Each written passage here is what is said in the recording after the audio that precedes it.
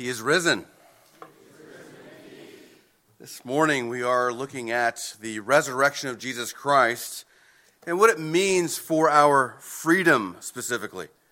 That is a central idea in the text we just heard read from Romans 6. Freedom in our own culture seems to represent the idea that we should have our own desires and our own wants without restraint. I will be me, you will be you, and that will work out as long as our freedoms don't impose upon each other, which is inevitable. We have this idea of freedom that as long as everyone just does their thing, that everything will be fine, but freedom has to have boundaries, or else it becomes anarchy. Freedom is never meant to be something enjoyed in itself. We want to be free so that we can actually know how to pursue what we understand as good. So how should we as Christians think about freedom this morning? It's a central idea in our passage. It's a central idea in Scripture. If we're to go back to the Old Testament, the most significant salvation event for the Old Testament is the Exodus, where God delivers Israel out of the slavery of Egypt. He delivers them not just to be free, but to worship Him. He delivers them out of the harsh rule of Pharaoh so that He can be their king. He can be their God. And they can worship Him according to His word. So we have to realize we're designed to serve. Every human being is designed to serve. Every human being actually serves someone or something. And when I use the word serve, we have to understand, serve is something you do in the temple. The priest would serve God in the temple. Service is part of worship.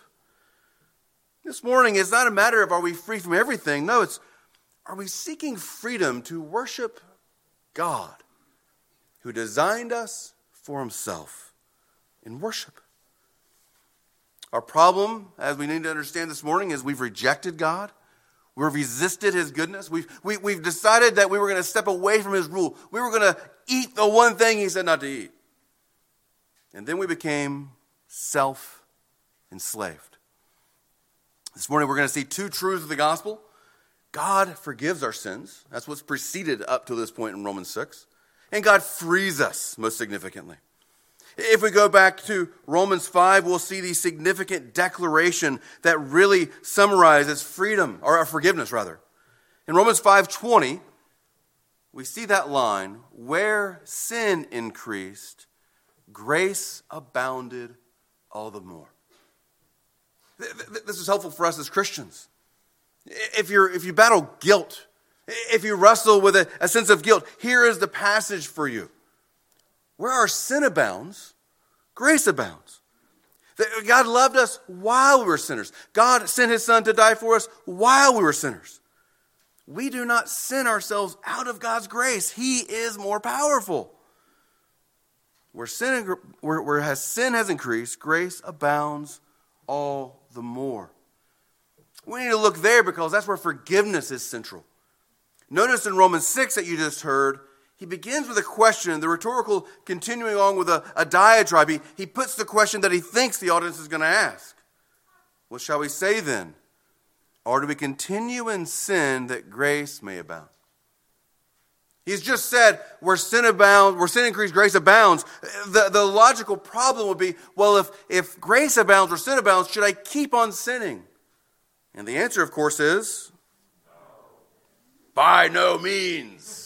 It's a double negative. You can get away with that in Greek, not in English. It's the most intense no. Because you're forgiven to be free. Christian, we can't hold to a forgiveness that doesn't have freedom. You're forgiven to be free. That your guilt is washed away so that you're broken away from the chains of slavery. Forgiveness is the fuel for enjoying the freedom we have in Christ. If we're looking for a one-sentence summary, Christ sets us free from sin so that we can worship Him. Christ sets us free from sin so that we can worship Him. Our passage is ordered around three commands that we see in the text: know, consider, present. Know, K-N-O-W. Consider, present. If we're going to embrace and enjoy the resurrected life of Jesus Christ, we must know why we are free. Know why we are free. We must consider ourselves free, and we must practice our freedom. Let's look at the first answer to should we continue to sin. By no means. He then gives an explanation. The word know is declared 3 times here, and there's 3 different things we've got to know. We must know we're baptized, that's 3 to 5. Know we're united with Christ, that's 6 to 8. And then know Christ has died and he is risen, that's 9 and 10. Hey, notice there's a really helpful order there. Know you were baptized into Christ. Remember back, look back to that public declaration. Know that baptism really is only grounded in the fact that you have a real relationship with God, with Christ. And know that you have a real relationship with Christ because he died and he rose. Let's look at those 3 in order. We must know these things. Let's look at verse 3. And it's put in the form of a question, but he's clearly presenting it as what we should know. Do you not know that all of us who have been baptized into Christ Jesus were baptized into his death? We were buried, therefore, with him by baptism into death, in order that just as Christ was raised from the dead by the glory of the Father, we too might walk in the newness of life. This is why we practice immersion, because it represents here the dying to sin, the dying to the old self, and the resurrection up into a new life. It's a powerful picture of what takes place. The washing away of sin, the washing away of death. Death is defeated in the death of Christ, and baptism is a picture of what happens there. Baptism is significant as the first place he points back to. No, you were baptized. This is the public profession of Christ that we're going to get to see here in just a few minutes. Don't get too excited. 30, 45 minutes. But baptism is where, as we'll hear, someone is going to give a public profession. I no longer be identified with the world and death and destruction. I want to be identified with Christ, his death, resurrection, and his church. There's a way in which there's a public promise and commitment that's being made in baptism. The person being baptized, the person receiving baptism is declaring, I no longer want to walk in this world in its destructive ways. I want to commit myself to Christ. There's also something we're doing as a church. We're receiving them. We're affirming the same gospel, the same truth you declare of Jesus Christ is the truth that we agree. Welcome to the family of Christ. There's an exchange that we're actually doing here. He wants to point back to that experience, that moment where we publicly declared, we publicly were recognized, Christ died for us. Christ rose for us. The way baptism is so important and powerful is what it represents. Notice in verse 5, for if we have been united with him in a death like his, we shall certainly be united with him in a resurrection like his. He's pointing back to that death because on the cross, that's where we have the forgiveness. In the resurrection is where we have the new life. But notice there's a union with him. This is covenant language. This is actually marital language. There's a way in which Christ, in his relationship with us, is uniting himself with us so that all that we have is given to him and all that he has is given to us. Well, what do we give him? Our sin that's worthy of judgment. Our destructive practices. Our deciding that we're going to live our own life. All our sin is counted towards him. And what does he give us? His righteousness. His perfect life. His sinless life. What does he give us? The opportunity to now be sons of God and to call God Father. What an exchange. When we're united with Christ, this is a real relationship that has real blessings and privileges. Baptism points back to that real relationship. We have to understand, we deserve wrath. We deserve judgment. Christ died to pay the price. He rose again to give us new hope. And notice how this is all tied up into freedom in verses 6 and 7. We know that our old self was crucified, that old sinful life was crucified with him in order that the body of sin might be brought to nothing, so that we could no longer be enslaved to sin. For one who has died has been set free from sin. Christian, let's not get confused. Sin is still present. That's why we put off the old self, put on the new self. The difference is the power of sin is broken. The power that enslaved us. The power that treated us as if it were our master. Forgiveness precedes freedom. God has forgiven us and he has set us free. That freedom is something that is given to us so that we would enjoy the master. Jesus is very clear, a passage you can look up later, meditate upon. John 8:34, these are the words of Christ. Truly, truly, I tell you that when you choose sin, it is your master. A master, a ruler, someone who has power over you. Sin is deceptive. We think we're always in control when we're choosing sin. We think we're just going to have a little taste. We're going to put it in this category. We're going to be able to control what it is. No, Jesus tells us very clearly, when you choose sin, it becomes your master. It destroys us, corrupts us, leads us away from the good master.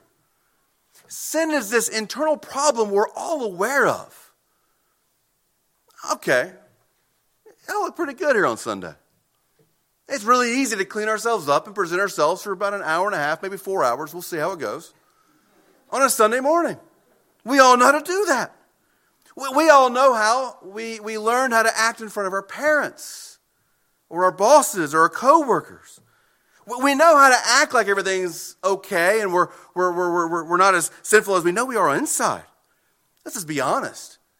If we were just to think the things that have popped in our heads this morning were put up on display for everybody, we'd run in shame, right? We realize there's things that are constantly in our hearts and our minds. We'd be terrified if people knew what we thought, or the things that come into our minds.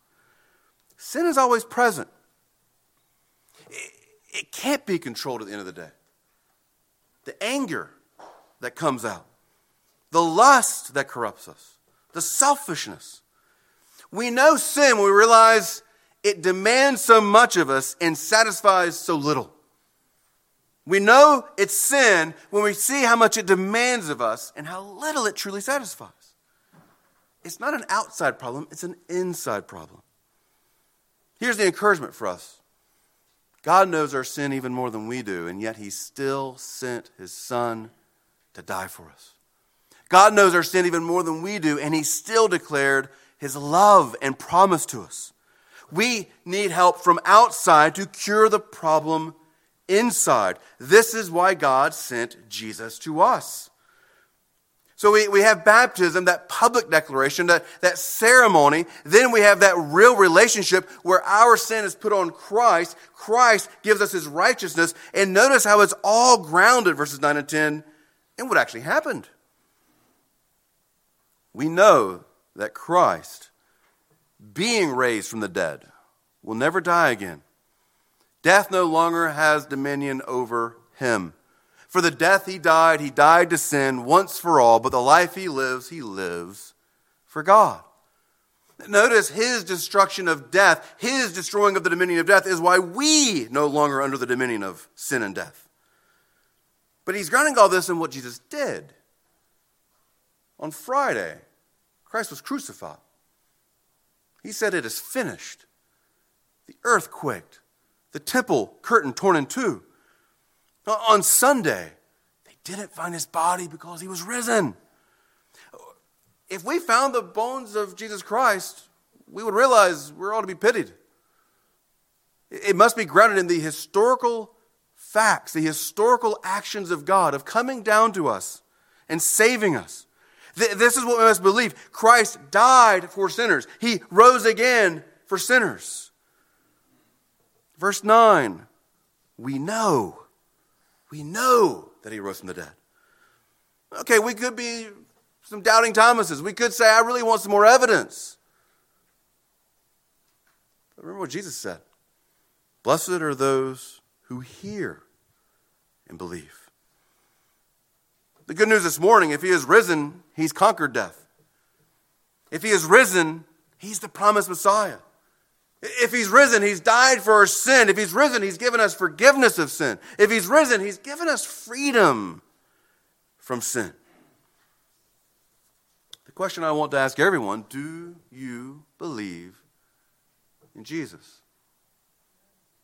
Do you believe in Jesus?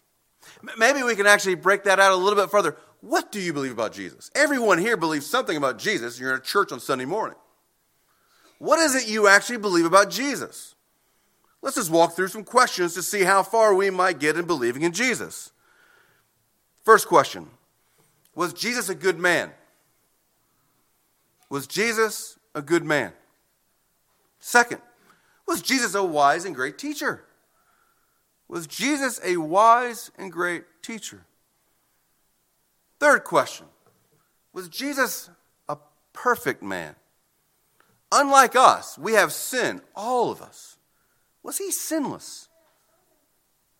Fourth question, did Jesus die on a cross? That's just asking historically, did that happen? Did Pilate condemn him to death after being falsely accused?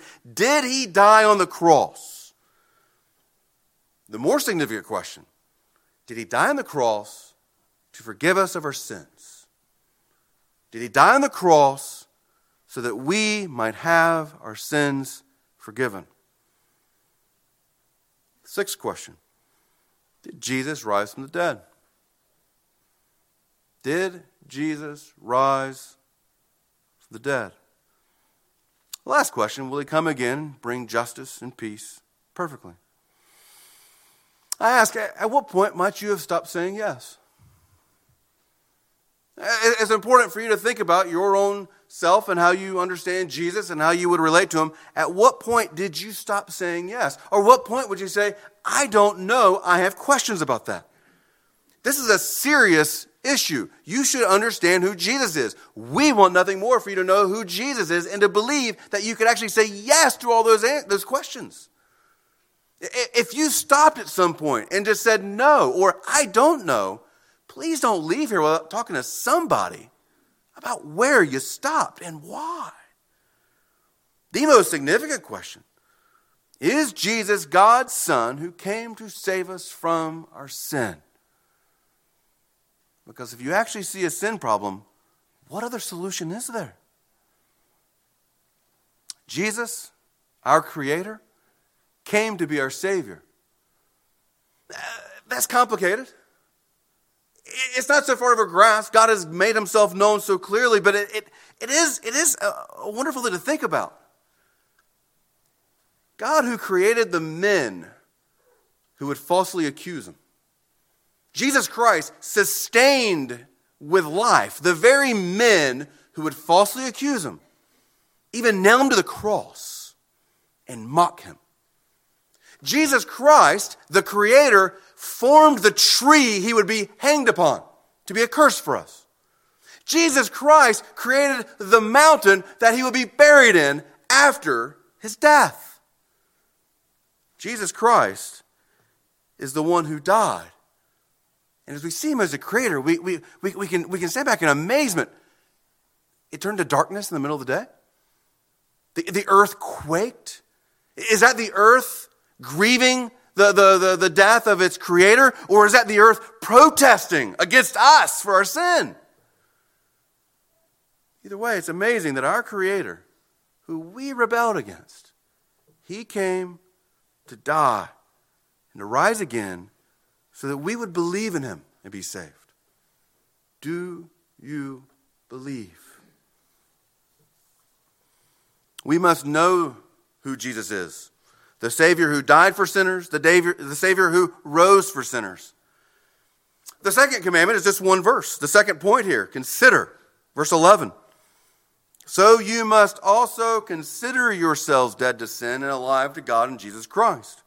We seem to be making a transition to a second point, and I think this second point, this second step, is why so many Christians do not actually enjoy the Christian life. We know, and we'll be able to say, yes, I can check off all those 7 questions you just said. I could say, yes, I know these things are true. And then I really tried to do all the morality. I tried to do the things, present myself to righteousness. But the second step is one we quickly overlook. I think it's central to actually enjoying the Christian life. Consider yourself sin. Don't just know Christ died for your sin and Christ rose from your sin for your sin. No, it's considering yourself dead. It's an accounting term. You're counting yourself differently. You're considering it. You're reckoning it. We all have personal truth. Let's just stand back and appreciate Oprah's right about that. We all have personal truth. We all have our truth. Every single person has some idea that is their own personal truth. We all embrace this is truth. And it's your truth. The key question we're asking this morning, does your truth align with true truth? Is the way we actually feel and believe aligning with the gospel of Jesus Christ? Are we considering and reckoning in such a way that we would recalculate, be willing to deny everything that goes against the true truth? When we get lost, that wonderful GPS says recalculating. This is what the Christian life is over and over again. Recalculating. Recalculating the decisions I'm making, the priorities I'm making, the ways in which I'm presenting myself. Recalculating over and over again. Am I counting myself dead to sin and alive in Jesus Christ? Am I seeing myself as truly forgiven? And now when I'm tempted, I can say no, knowing, considering yourself. I don't have to obey that sin anymore. I am alive in Christ. I'm going to tell you now what you'll hear in every self-help book or find in every self-help book ever written. You've got to stop listening to yourself. You've got to talk to yourself. That's true. The key question is, what are you telling yourself? What kind of truth are we going to take and start putting into the new code we're writing, the new code we're telling ourselves? What are we going to start telling ourselves? Is the truth that Christ, His grace abounds where sin abounds? We can have assurance we're forgiven? Are we going to tell ourselves, no, that sin that has been so entangling, I can say no to it, I can be free from it? We must know how to talk to ourselves and remind ourselves, yes, Christ died, and I now, united with Him, am dead to sin and its power. Yes, it's going to bark orders, but I know that Christ's declaration and word is more powerful. We are alive in Him.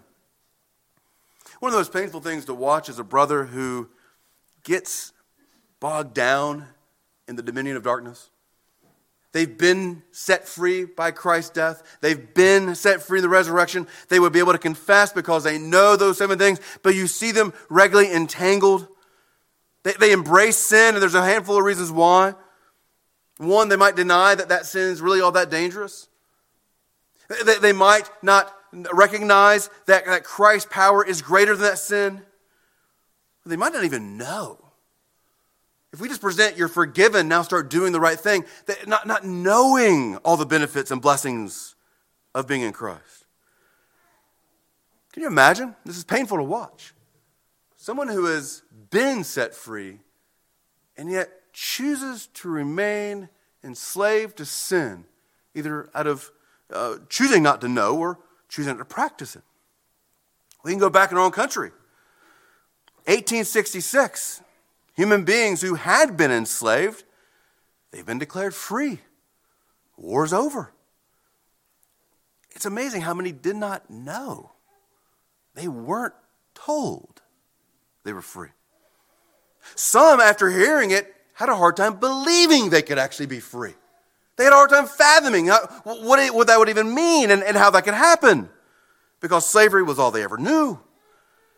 And some, out of fear of what anything else might look like, hung on to living as slaves because they didn't know how to do anything different. It's amazing. Wouldn't we want to come alongside these image bearers and just walk step by step, helping them learn how to know they're free, to walk in that freedom, to help them enjoy that freedom? This is the same thing we do as a church. This is why the church exists. So we would have other people who would help us know how to step out of that fear, out of the enslavement, into the forgiveness of Christ, into obedience. This is what we do. We walk alongside, teaching each other, helping each other, reminding each other. It really is amazing as we think about the patterns we create. If we've learned to make sin our master in just pure obedience, even when its power is broken, we learn and keep those same habits. We learn to answer and to obey when it barks orders. This is why we remind ourselves, we remind each other, we are free. Consider, reckon, recalculate constantly the truth that Christ died for you and you are free. The last thing we see from verses 12 to 14, it requires practice. I want to be careful. We're not just going to say we know these things and we do them. No, as we know them and we consider these things true for ourselves, we then need to practice. All these things are taking place fully. A mind transformed, a heart transformed, a lifestyle transformed. Verse 12, let not sin therefore reign in your mortal body, to make you obey its passions.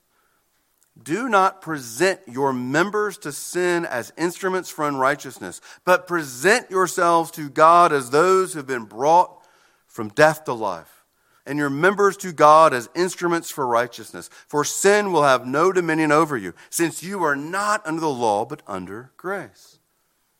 Simply put, practice your freedom. Practice your freedom from saying no to sin and yes to Christ. Practice your freedom. Learn to break the pattern of saying no to Christ. That's what's terrifying. That's how we can so easily get into a pattern of saying no to Christ, who set us free, because we don't consider ourselves free. Sin is scary strong, but Christ is stronger. What are we practicing? Where are we making ourselves present? What are we giving our time, energy, efforts towards? Are they the things that build up righteousness, or the things that return us to old patterns and sin? Present your members to righteousness. The key here is, what do you prioritize? What are we seeking to practice? It's pretty amazing when we think about what's set before us in this freedom. Again, we're not free to be free for the sake of being free. We're free from sin so we can pursue God. The temple curtain was torn in two on Good Friday. So significant. Access to seeing the face of God. Access to beholding the glory of God. Access to enjoying the love of God. All of these things have been made available to those who believe. All of these things are ours who believe. What are we doing instead? It'd be like if you had a big Easter feast tonight and you were invited over and the host set before you all the things of Easter, bacon-wrapped scallops, those things we get to enjoy now. And you decided, I think I'll just go scrunch around in the trash can and see what they have in there. That doesn't even come close to a real analogy of how disgusting it is that we would still continue to pursue sin instead of the glorious love of God we now are free to enjoy. What are we presenting ourselves to? Who are we becoming? Christ, He died for us. He rose again for us. This is the final declaration of victory. He has come to set us free. We must know Christ has set us free. We must consider ourselves dead to sin and alive in Christ. We must present ourselves to practice his truth. He is risen. Amen. Will you pray with me?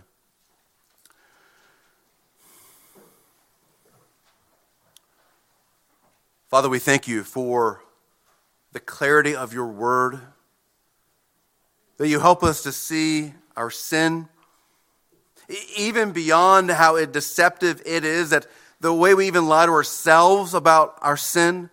Lord, I pray you would bless us to see our sin more clearly, so that we would see the gospel in all of its power. So we would see our need for the death of Christ. We would see our need for his resurrection, and that we would long to walk in it. That we would see he has been risen so that we can walk in the newness of life. Forgive us for still wanting to walk in our old ways. Help us, Lord, to know how to consider ourselves, to recount ourselves, to recalculate our lives, to know you and enjoy you, and all the blessings that we now have in your Son. In his name we pray. Amen. Let us stand and sing our song of response, In Christ Alone.